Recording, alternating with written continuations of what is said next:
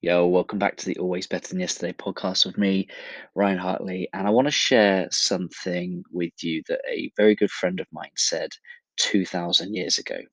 He said, even better blessings are in store for those who believe without seeing. For those who believe without seeing. And I think, how does this apply to leadership? And easy. It's all easy to believe in our high performers that are doing great jobs.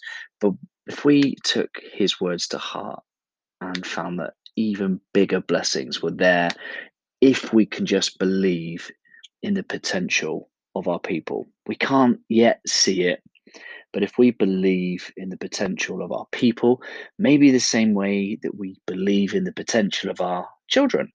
That's one example. If you're a parent and you're listening to this right now, you will have some form of bias thinking how great your kid maybe is or how great they can become. Well, keep that lightheartedness, that spirit of believing without seeing, and take that into the workplace.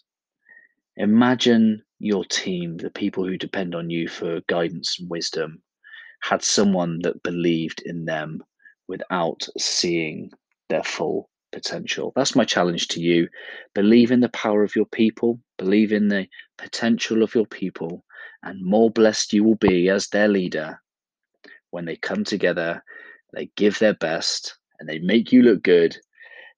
They come together as a team, do their best work purposefully, intentfully, and I know that it will make you proud for being their leader.